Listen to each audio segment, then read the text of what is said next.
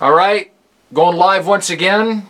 Today's February 2, the 2nd of February 2024. Live stream number 67. Got the camcorder going, got the live stream, got my little recorder. Okay, we're set. So this is going to be good. They're all good.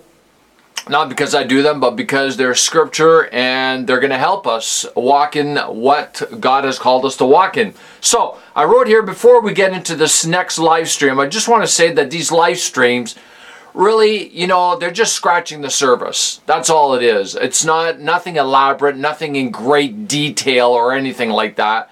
We're just nothing exhaustive, okay? Because what we're going to be doing is we're going to be redoing these videos. I'm going to be redoing these teachings on a larger scale, much larger scale. And books are going to come out of it, the whole thing. So the main teaching today is Apologetics and Polemics, all right? Been wanting to do something on this for quite a few years. It's not exactly what I had in mind, but there's some good stuff here. And it's going to get us going in a specific and as well as a right direction. So first of all, I wrote here, what does the Bible teach us? Or what does the Bible have to say about apologetics and polemics? What does the Bible have to say about it? Not what man has to say, but what the Bible has to say about it. Has lots to say about it. Both of these words carry the idea of defense and defending. That's what I really liked about it. And I've got that working me as a defender of the faith. Yet what are the differences between these two words, if there are any? And there are some.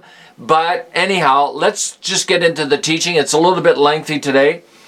A big part of all of this, I would call it confrontational evangelism, because it borders on evangelism. It is evangelism, or some call it power evangelism. All right, confrontational in the sense of urgency, as well as bringing the message of the good news of the kingdom of God to people who desperately need it, but who don't want nothing to do with it. I mean, you got to bring the gospel to the people. It's like, I don't believe in your God. What are you telling me all this stuff for? I don't believe in God. All right, I don't believe in what you believe.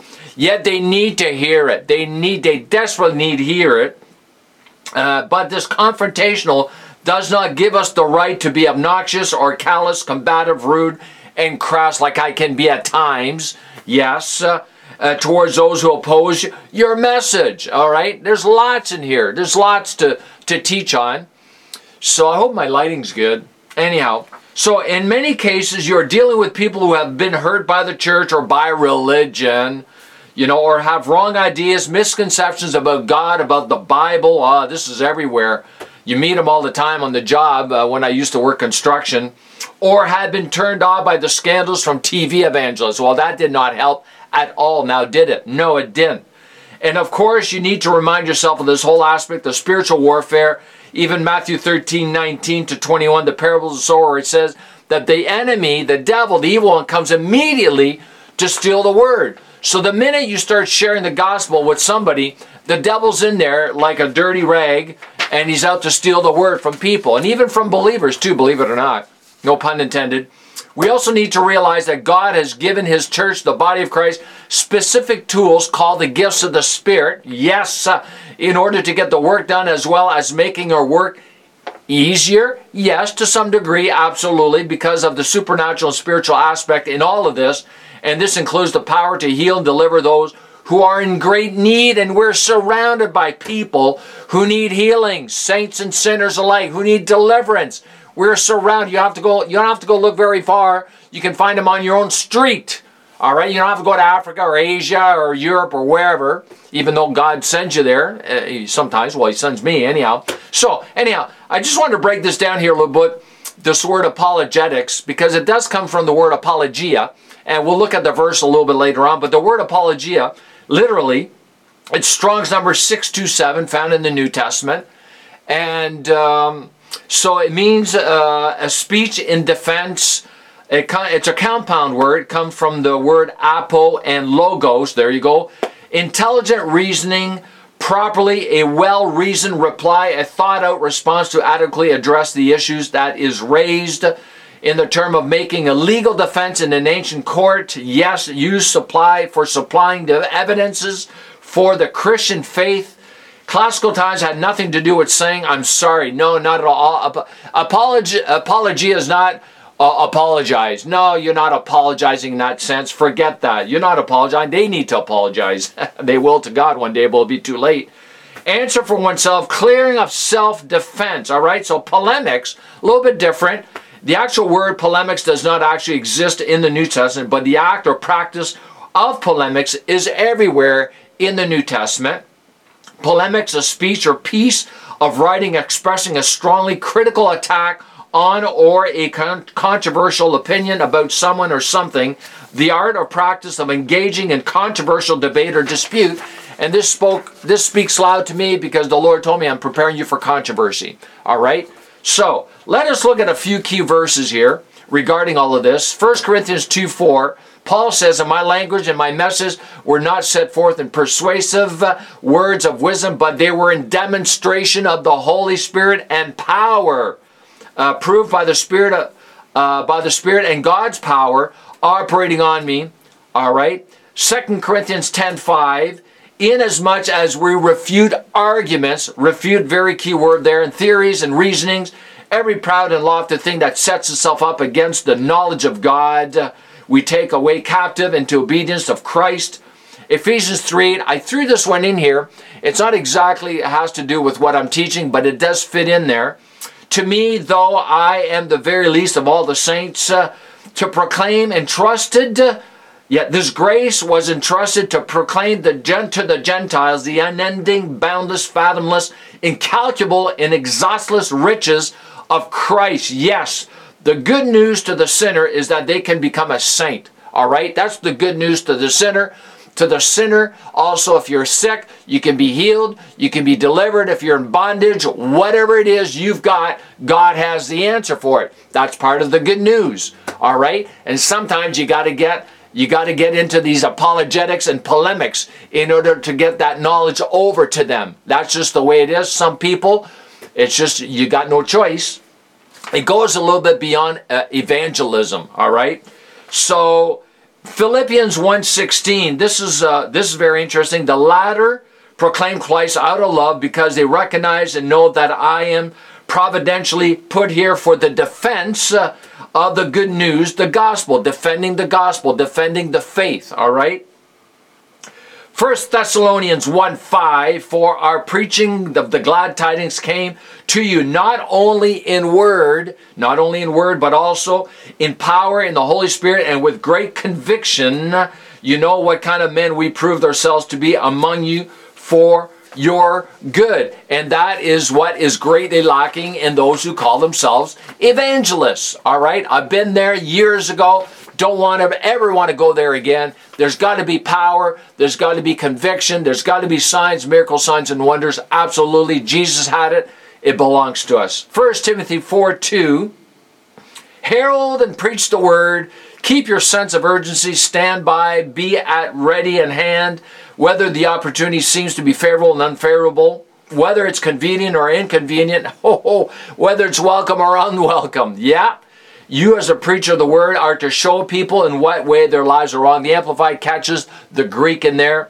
Convincing them, rebuking, correcting, warning, and urging, and encouraging them, being unflagging and inexhaustible in patience and teaching. This can be also towards the church too, because it's in the pastoral epistles. Sometimes you do have to preach the gospel to those in the church, but this is also towards the sinner.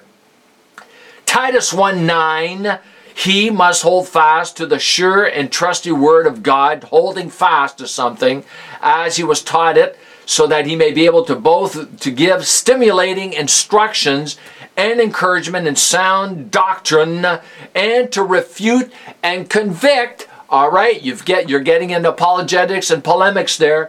"Those who contradict and oppose it, showing the wayward their error." Absolutely. Sometimes it's hard to discern when you're actually engaging in polemics and apologetics, but the more you transform into an image, the more that'll come across very clear to you. Very clear. He'll show you. Now, this is the verse where it actually has the word apologia. All right, 1 Peter 3:15, "But in your hearts set Christ apart as holy as Lord." Yes, always be ready to give a logical defense. This is the Amplified. It catches it good. the logical defense, Greek apologia, to anyone who asks you to account for the hope that is in you, but do it courteously and respectfully. And I'm still working on that, but I am getting better. I am getting better. Jude 3. Beloved, my whole concern was to write to you in regard to our common salvation. I found it necessary and was impelled to write to you and urgently appeal to and exhort you to contend for the faith. Yes, to believers, we have to contend for the faith which was once for all handed down to the saints. Yes. All right, let's close it up here. This is very interesting here. I got this. Where is my book? My book, I brought it back upstairs. I can't believe it. Anyhow, the book, I got it years ago. It's a reprint. Apology and Polemics in the New Testament. Here's an excerpt. The task confronting the apostles in taking up their great commission or their commission to make disciples of all nations. Before or in front of awaiting them were vast political bodies with the prestige of antiquity and the prestige of possession, and committed to the support of popular falsehoods. Wow. All right, I'm going to unpack this a little bit after. Before or in front of or waiting the apostles, the early disciples, were intellectual systems elaborated by generations of thinkers and commanding, if not the belief, yet certainly the respect of the educated class. Sounds like today, big time. Hasn't changed at all. Before or in front or waiting them, all the ambitions, all the lusts, all the luxuries, all the vested interests of a large and corrupted society. Now, I said this, I wrote, when I saw that, I said, man, oh man, I've written on this before regarding when the early disciples, when they went out, they didn't have what we have today. There wasn't Bible schools out there already. There wasn't churches out there already. There wasn't believers already out there. No, they were actually going out there preaching gospel to places where they had never heard the gospel. And there are places today like that. But overall, where there's no believers, like zero.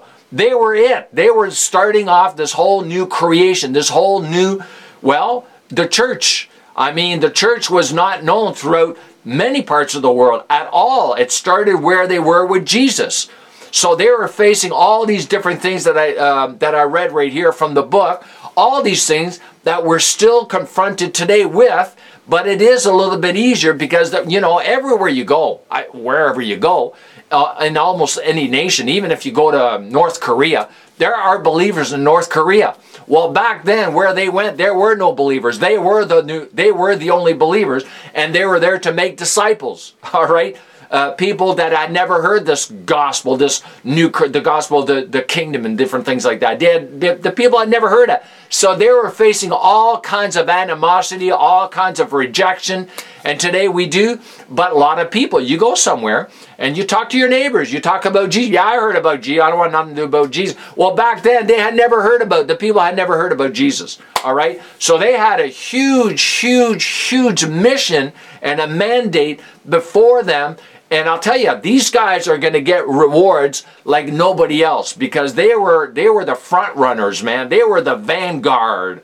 All right, it was serious stuff, man. I mean, they were being sent among the wolves, like Jesus. I'm sending a sheep among wolves. All right, and today, yes, we are being sent some places among the wolves in sheep's clothing, whatever. But back then, it was different. It was different. So anyhow, thank you for your time. I want to make these short but powerful. So I want to thank you, and I want to encourage you to walk in the fullness of your sonship as you learn how to walk in the fullness of the grace of God and of the faith of God. Why? Because it is faith that gives access to the grace of God. Shalom and amen.